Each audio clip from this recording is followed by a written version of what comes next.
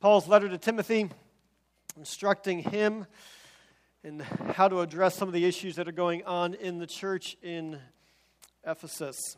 Paul here in this passage in 1 Timothy 3 lays out his guidance for how the church is to be structured and how the church is to be led, and in particular, who the church is to be led by. Paul writes, "This saying is trustworthy. If anyone aspires to the office of overseer, he desires a noble task. Therefore, an overseer must be above reproach, the husband of one wife, sober-minded, self-controlled, respectable, hospitable, able to teach, not a drunkard, not violent but gentle, not quarrelsome, not a lover of money. He must manage his own household well, with all dignity, keeping his children submissive. For if someone does not know how to manage his own household, how will we care for God's church? He must not be a recent convert, or he may become puffed up with conceit and fall into the condemnation of the devil. Moreover, he must be well thought of by outsiders, so that he may not fall into disgrace, into a snare of the devil. Deacons likewise must be dignified, not double-tongued, not addicted to much wine, not greedy for dishonest gain.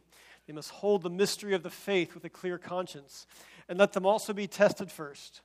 Let them serve as deacons if they prove themselves blameless. Their wives, likewise, must be dignified, not slanderers, but sober-minded, faithful in all things. Let deacons each be the husband of one wife, managing their children and their own household well. For those who serve well as deacons gain a good standing for themselves and also great confidence in the faith that is in Christ Jesus. I hope to come to see you soon, but I am writing these things to you so that if I delay, you may know how one ought to behave in the household of God, which is the church of the living God, a pillar and a buttress of truth." Let's pray for God's blessing on his word. Heavenly Father, your word is not understandable without the illuminating of your Holy Spirit. So, Father, we ask that you would send your Spirit to lighten and enlighten our hearts and our minds to the truth of your word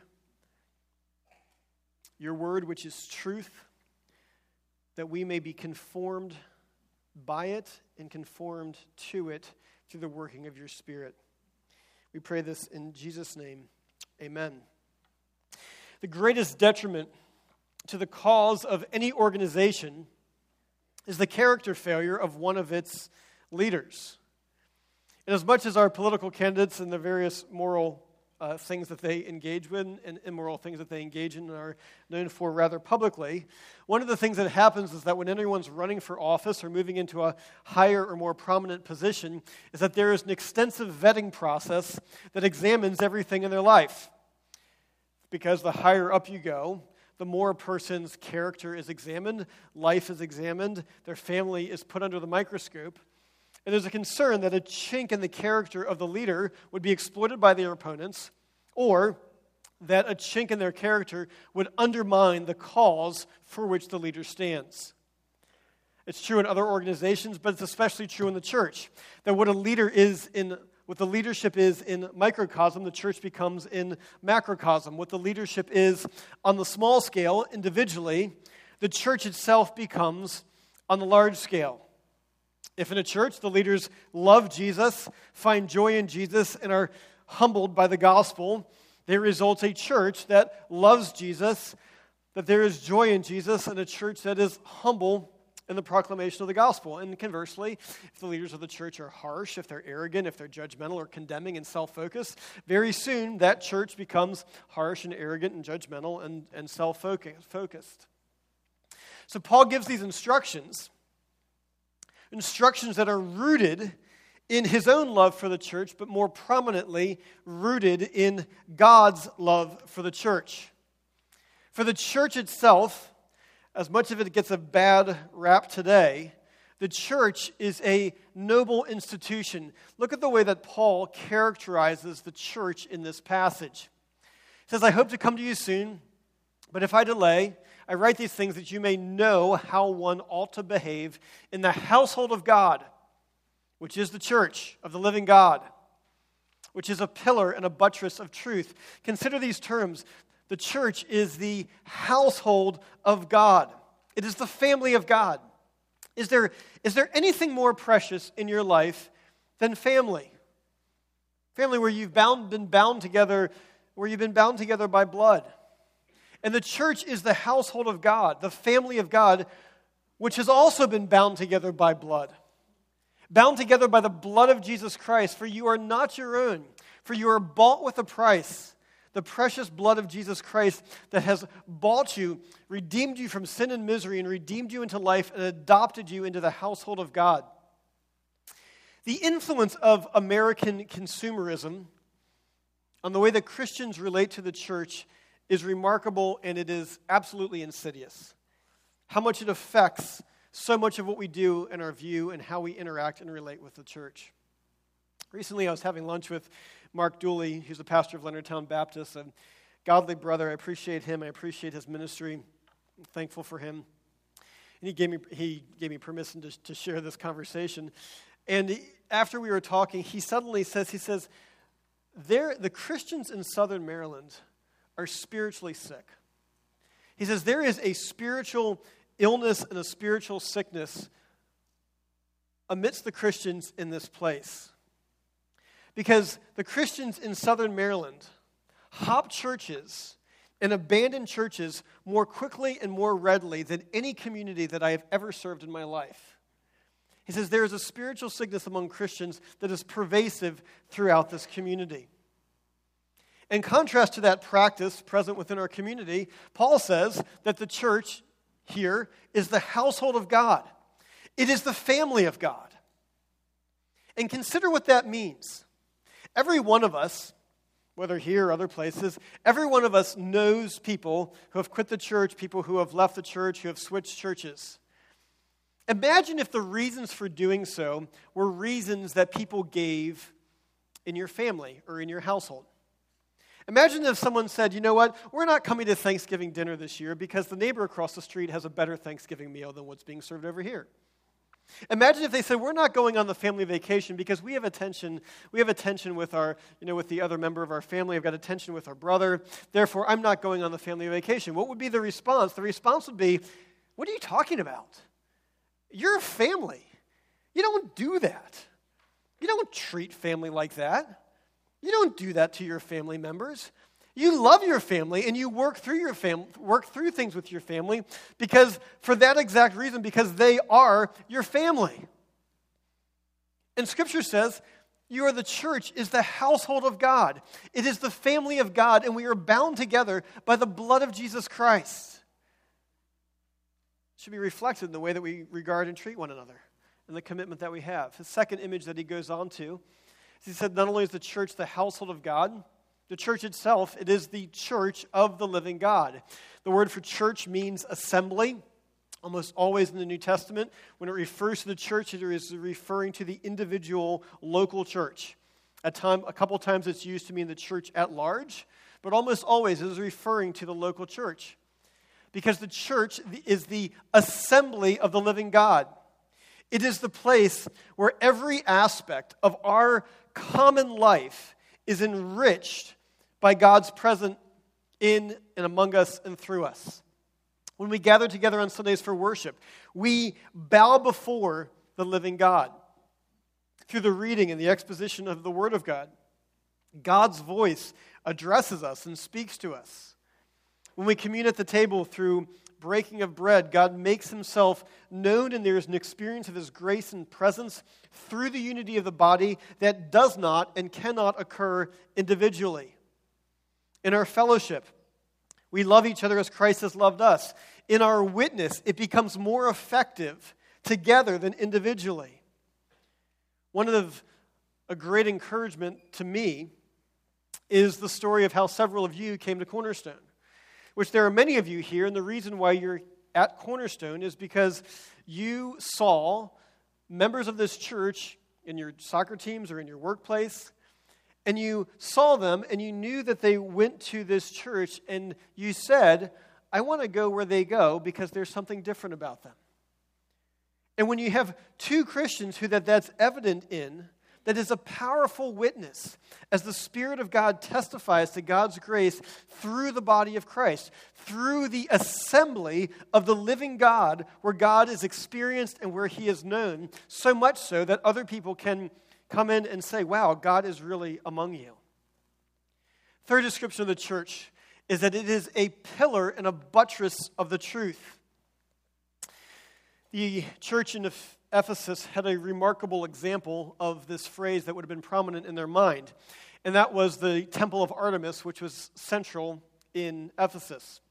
The Temple of Artemis was one of the 7 wonders of the ancient world. It was surrounded by 100 pillars that supported this massive roof.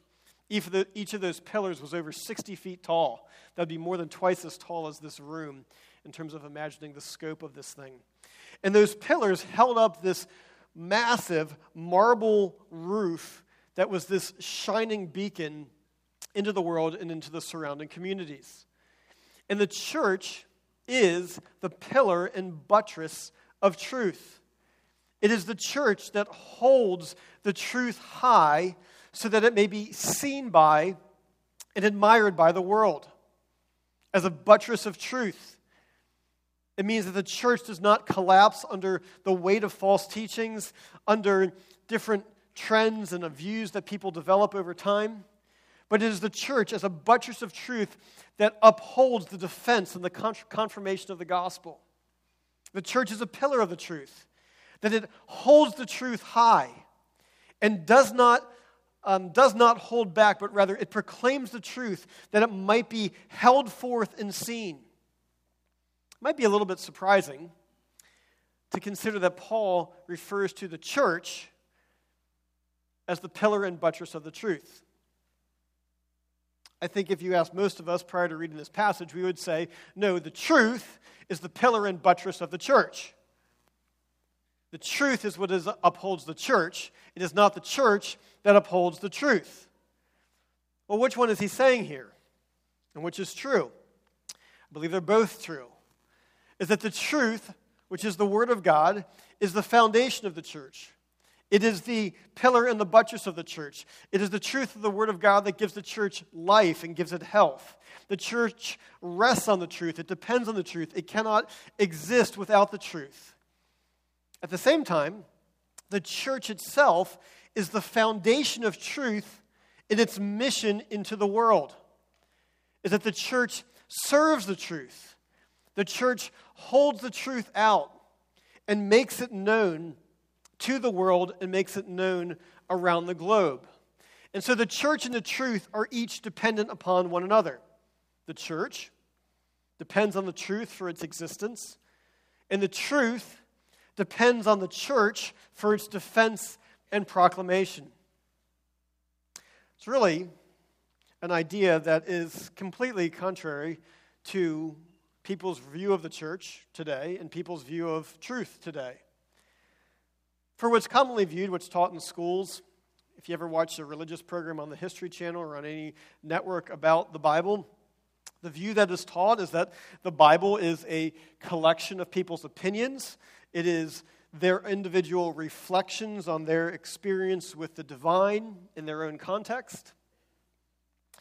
And people look at the Bible today and they say, well, you know what? It was easier back then for people to believe that the Bible was inspired by God because people back then were more mystical and were more inclined to believe the truth than people are today.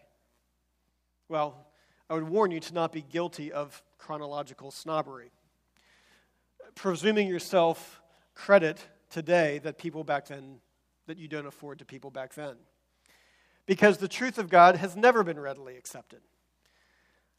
And the truth and what is true is not determined by what people think. And truth is also not determined by how many people think it. Truth is determined by the truth itself. Either it is true or it is not true. And if God has not spoken, your opinion is as good as mine. And if God has not spoken, your opinion and my opinion are just as good as Paul's opinion or Luke's opinion or any of the other writers of the Bible because it's just their opinion. But if God has spoken, And if he has spoken through people in the writing of the Bible, and if that is the source of truth because it is God speaking, then we need to conform ourselves to the truth of God's word and proclaim it because it is the way that God has spoken and continues to speak through people. I understand that some of you might have questions about how can you trust the Bible and know whether or not the Bible really is true. I believe there are very reasonable answers to that, and I'd love to walk through those with you, and as will many people in our church. But truth is determined by the truth, not by people's opinion of it. And the church is called to be a pillar and buttress of the truth that it would be proclaimed into the world. I believe these descriptions, the church being the household of God, the assembly of the living God, the pillar and buttress of truth, those perspectives, I think, help shape how we should regard the church. I think it calls us to have a higher regard for the church than what can I get out of this place. Of course, Christians would never say that. We would never say that our relationship to the church is this American consumer mindset of what can I get out of this place? We would all resist that. But we would phrase it in more spiritually acceptable terminology. We would phrase it this way. Well, I don't know if that's a place that I can really grow. I'm looking for a place that's good for me and good for my family. I'm looking for a place that I'll really be able to grow and really be able to be fed. Is growth and being fed important? Absolutely. But do you hear how is that much different than saying, I'm looking for a church to see what I can get, the place that I can get the most out of it. I want a place where I can grow, where I can be fed, where my family's needs are met. It's not much different than the way that people treat restaurants, sports teams, or anything else. I want to go to the place that I personally get the most out of it. That shouldn't be our fundamental posture when we come to the church. Paul calls it that it is the pillar and buttress of truth. The church is the household and family of God. This is the place, the assembly where the living God dwells. What does that mean? It means that my individual purpose in my life should be drawn into God's purpose in this world, in particular, God's purpose through the one agency, the one institution that he has appointed to carry forth his purpose, the one place that truth is upheld, which is the church of Jesus Christ. And we're called to regard the church, have a higher regard for it, to regard it, to esteem it, and to work for God's purposes through his church. Given these descriptions of being the family of God, the household of God, the assembly of the living God, a pillar and buttress of truth, the church is a noble institution. And therefore, leadership in the church is a noble task. Paul is specifically writing to Timothy to give instructions on how they are to behave in the household of God. This is how the church is supposed to be structured. And so we're going to dive into the structure that Paul lays out here for the church and what's required. Well, what is the leadership of the church? What are the roles that are supposed to be there? There are two. Those who are called to be servant leaders and those who are called to be leading servants. He describes them this way. This saying is trustworthy. If anyone aspires to the office of overseer, he desires a noble task. That word for overseer in the New Testament is used synonymously and interchangeably with the word for elder and the word for pastor. They're called to be servant leaders. Their duty is to proclaim the truth, to guard and defend the truth, to shepherd the flock, and to nurture the church of Jesus Christ. The other office for church leadership is those of deacons, who are called to be the leading servants within the church. The word literally means servants or waiters. Those who are called to serve, especially so that the elders are free for the proclamation of the ministry of the word. Serve in particularly tangible ways, making the gospel known in deed in the church and in the community. At Cornerstone, we have 3 elders, 2 pastors, and 7 deacons. For our elders, what this means tangibly is we have different shepherding groups. Maybe you know that, maybe you don't. Each of our elders has 72 households under their care. For each of our 3 elders, they each have 72 households, 72 family units. My hope, I think my idea would be that we would be down to like a ratio of 1 to 10, 1 elder for every 10 households or so. If that were to occur, that would mean we would have 22 active elders in our church. And we currently have 3. if we were dropping the ratio to 1 to 15. That would mean that right now we need 12 more elders to be serving to have a ratio of 1 to 15. And so please pray for that. Not only pray for that, but as we go into what I'm about to say, these who should be leaders in the church, it is your job as a congregation to see who are men who exemplify these characteristics and to nominate them to serve in this role. Because this is the way that God raises up leaders in the church. He tells us that if anyone aspires to the office of overseer, he desires a noble task. That there should be an inward sense of God's movement and calling in them to serve as an elder within the church. Something that God is a desire that God gives to them, is saying, I would really love to be used by the Lord to shepherd his flock and to proclaim the truth of the gospel. So there is an inward aspect to it. But at the same time, there is also an outward aspect. That there is a recognition by other people that God has set these people apart, that God has set them apart and is raising them up to serve in this position. That is why Paul lists out a variety of observable characteristics. It's not just simply someone saying, oh, well, I want to serve, and people are like, well, if he wants to serve, we just better let him serve because he wants to serve and not many people want to serve, so that's the person that we should stick in here. No, he says, no, there's a desire that needs to be there, but there need to be observable characteristics that you as members of this church should be looking for to be evident in the lives of other people. Observable characteristics of the gospel and the truths of the gospel being manifest in their lives. Other passages of Scripture emphasize the outward recognition by other people of those that God is calling. In Acts chapter 6, the apostles say to the congregation, choose from among yourselves men of good repute who are full of the Holy Spirit. Look and see who is God working in this way. Similarly, he gives a similar charge to Titus when he says that he has placed them there to appoint elders in every town. So there is this inward sense of desiring to serve the Lord in this way. There is an outward call that is outside of the person, that other people recognize it. And then there is also, what is necessary, is testing. We are not a democracy. We're actually a representative form of government, but it's not just a matter of the church votes in whoever they want to vote in. There needs to be testing, and then it says, then let them serve as deacons if they prove themselves to be blameless. Who are they to be tested by? Presumably by the elders. At Cornerstone, this process usually takes at least over a year of testing and people proving themselves before the elders recommend them to the congregation. Why is this so important? Because Christian leadership is not about fulfilling a bunch of tasks or about a job description. Rather, it is a character description. It is a character description of, are these traits of the gospel being manifested in a person's life? And that's the framework that Scripture gives and shows how God raises these people up. He then gives, as a character description, some very specific requirements of their character, of what spiritual maturity looks like and what you should be looking for as a church members.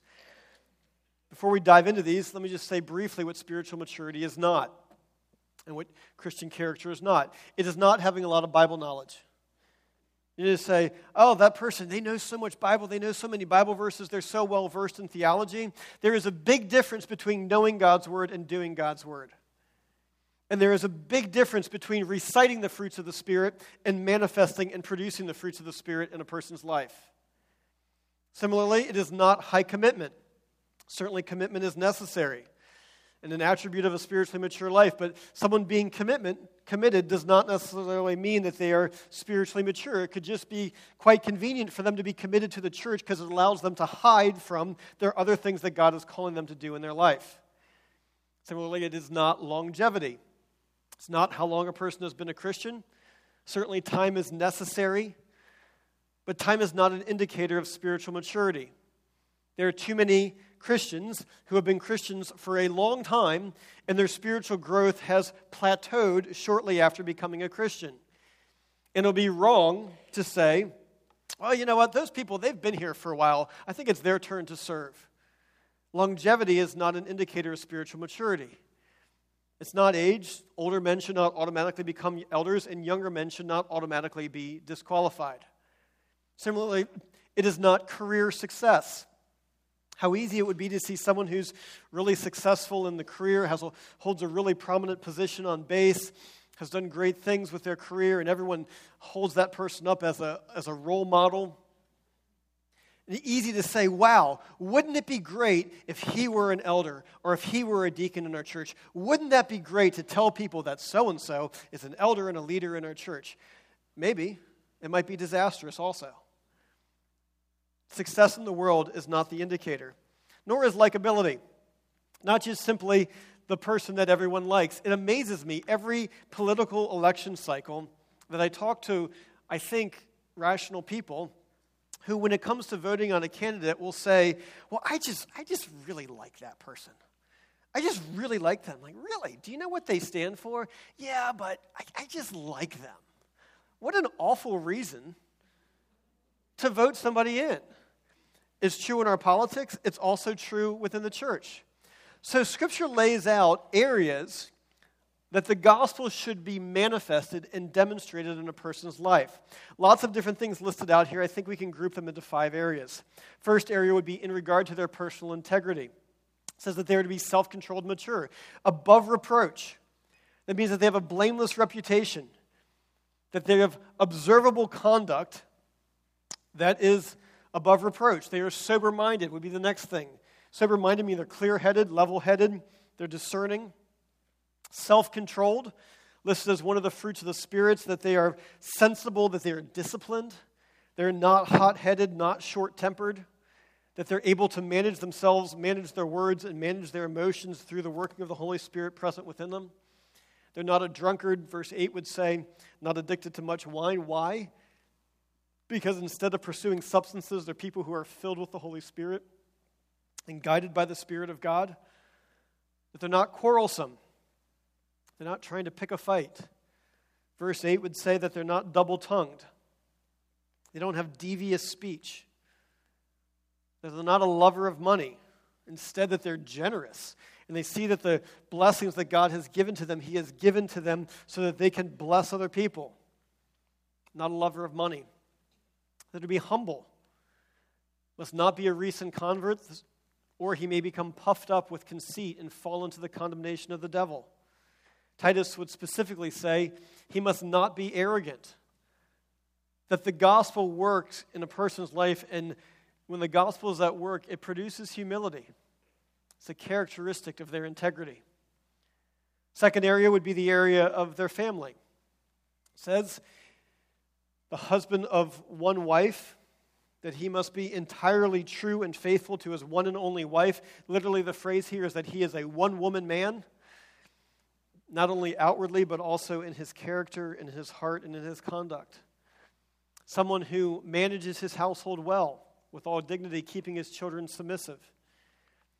And when it says this, we cannot control anyone's hearts. Parents cannot control the hearts and belief of their children, which I believe is why it says that he's evaluated on the basis of his management of the household in this verse. And the logic follows. If someone does not know how to manage his own household, how will we care for God's church, which is the household of God? It also adds in terms of relationship to the family, that their wives must likewise be dignified, not slanderers, but sober-minded, faithful in all things. Fast way to destroy a church is through gossiping, volatile, fickle wives of leaders. Incredibly detrimental. But that's part of the family requirements. Third area, in their relationships with other people. They're to be respectable. This is dignified, we say later verse.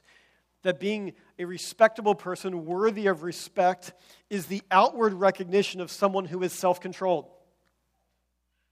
That they are hospitable. That they invite other people into their lives, Christians and non-Christians. That they live openly and invite people into their lives. That they're not violent, but gentle.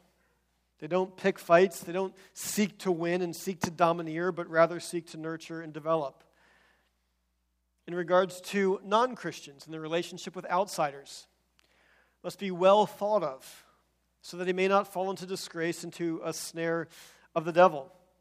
Christians are ambassadors for Jesus Christ. Non-Christians are watching.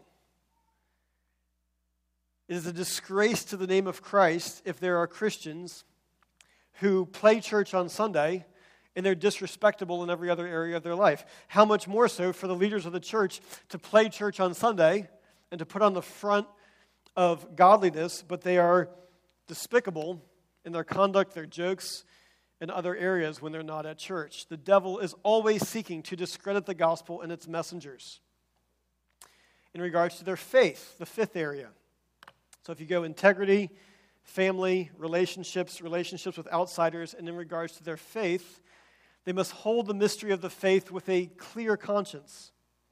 That they hold to the teaching of Scripture, that they understand them, and that they believe it, and they hold to the faith with a clear conscience, not under coercion, not in order to, because it's socially advantageous to be a Christian, but they do it because they genuinely believe it to be true.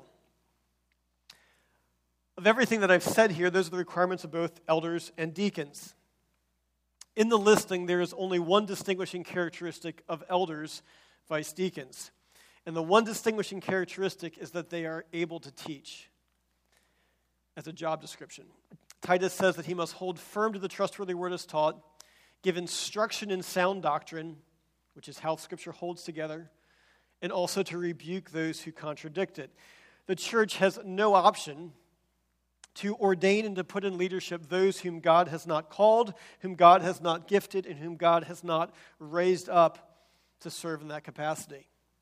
This instruction here also in terms of being able to teach, giving instruction in sound doctrine also relates to last week's message about who should be teaching in the church and what the requirements are for those who teach. With the exception of teaching, every character trait listed there should be manifest in the life of every Christian. And if you have been a Christian for some time, and these character traits are not evident in your life, why not? I mean, seriously, why not? And if your excuse to not serving the Lord is that you fall short in some aspect of some character requirement, that you hear these things and you say, well, no, I fall way short in this. Why on earth do you tolerate this within yourself? Why do you tolerate it? The God Almighty is on a mission to draw people of every tongue, tribe, and nation to himself. God Almighty would use you, but you're more interested in coddling some pet sin in your life that you don't want to deal with. It's kind of pathetic, frankly. And if you're not willing to address challenges in your own faith, challenges in your own character, if you're not willing to address challenges in your marriage and challenges in your family, why not? I mean, you're only hurting yourself. You're hurting your marriage. You're hurting your family. You're hurting the church at large because your gifts aren't being used. You're hurting the cause of Christ. Why not? Why would you tolerate that? And if there's areas here that you look at and you say, you know, that is an issue for me, that is a struggle for me, and you need help and counsel, that's what the church is here for. It is to help counsel and to coach and to disciple people to live in response to God's grace. If there are significant issues that you have in your marriage and your family, don't tolerate them. Tom and Mary Thompson, biblical counselors, come down on Fridays. They do a fantastic job. But there is too much at stake. There is too high of a calling and noble calling that God has given to the church to compromise and to tolerate on these things. At the same time, we know that the Christian life is about living life in response to God's grace. And you look at this list, and of course, such a list is daunting to anyone we would regard as the best and most gifted Christian. Absolutely. Absolutely, it's a daunting list to be examined by those standards. And those that we would hold up as the best models of this are keenly aware of how far short that they fall. They're deeply aware, like the Apostle Paul, when Paul says, this saying is trustworthy and deserving of full acceptance, that Christ Jesus came into the world to save sinners, of whom I am the foremost. And the way that God works is that as he produces greater holiness in a person's life, outwardly observable, he at the same time creates a greater awareness of their own individual sinfulness. And the Christian life and the Christian message is not about being good enough for God. No one is. We have this foundational belief that it's necessary to be a Christian is to recognize that you're a sinner and you can't save yourself, that you do things and say things and think things that you should not do and say. And we freely recognize and confess that because of the depth of my sinfulness, all that I am, all that I have, all that I can do is only a gift of God's grace and is only evidence of the Holy Spirit working in me and working through me. And so we rejoice in God's forgiveness of us, of our shortcomings and our sin through Jesus Christ. We rejoice in his forgiveness. We rejoice that through faith in Christ, the beauty of Christ, his holiness and his righteousness is credited to us and bestowed upon us.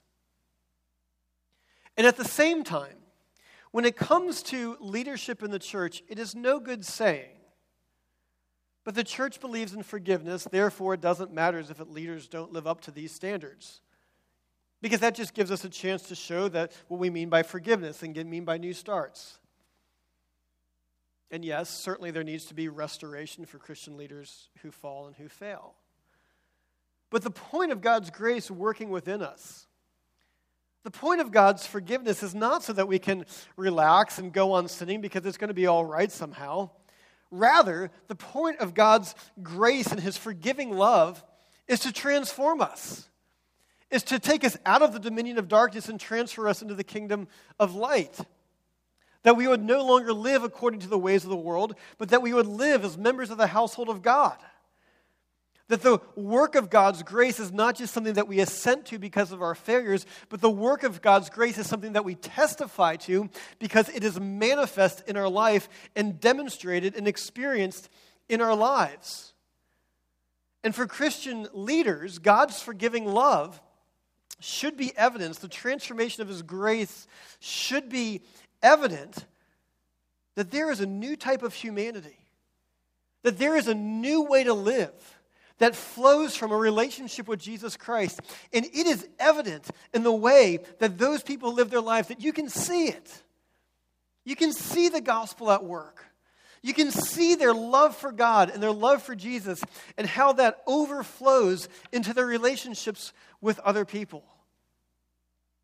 Therefore, it's absolutely vital that people who hold leadership positions model the gospel message, that it is manifested in their life, that it shows that there is a different way to be human, a different way to live and to live in response to the grace of God. And as the church and as the watching world sees that in the leaders and in the members of the church, they will look at them and they will say, there is something different about those people. There is a love that flows from those people. There is a joy that springs forth from those people because of the indwelling work of Jesus in their life. And the message for the rest of the world is the work that you see God doing in them, the restoration that you have seen God work in their lives and in their families, the way that you have seen God turn arrogant, prideful, sinful people into servants of God Almighty, the way that you see that transformation in their life, that is available to begin in your life too through faith in Jesus Christ.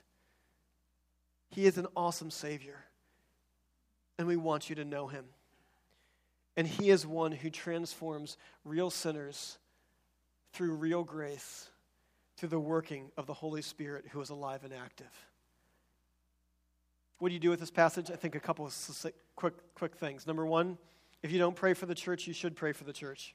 The church has God's appointment to be the household of faith, the family of God. It is the assembly of the living God. The church is the only institution that is appointed to be the pillar and buttress of truth. Pray for the church. Number two, pray for the leaders of the church, for the Holy Spirit to strengthen them and to make them fruitful and effective and to keep them focused on Christ. Specifically for Cornerstone, pray that God would raise up elders, not just anybody, but men filled with the Holy Spirit, that Christ would be worshiped and the gospel would be proclaimed. Individually, as individual Christians, when you look at this listing of character requirements, individually we should walk away and be unrelenting in our growth in godliness, to not tolerate pet sins in our lives that we use as an excuse to not serve the Lord, to be unrelenting in our growth in godliness, to honor Him with a holy life. And above all, we are to give thanks for the transforming grace of God that takes people like the Apostle Paul, who calls himself the chief of sinners, and makes him the foremost missionary of the church, who takes people like you and people like me, who are sinners in need of God's grace, and in mind-boggling ways turns us into servants of His gospel. Let us pray to that end. Let's pray together. Father, thank you for the church. Thank you for the church, which is the bride of Christ. Thank you for the church that you have appointed and set apart to be a pillar and buttress of the truth. And Lord, we long for the church to shine and for it to shine brightly. In Jesus' name we pray. Amen.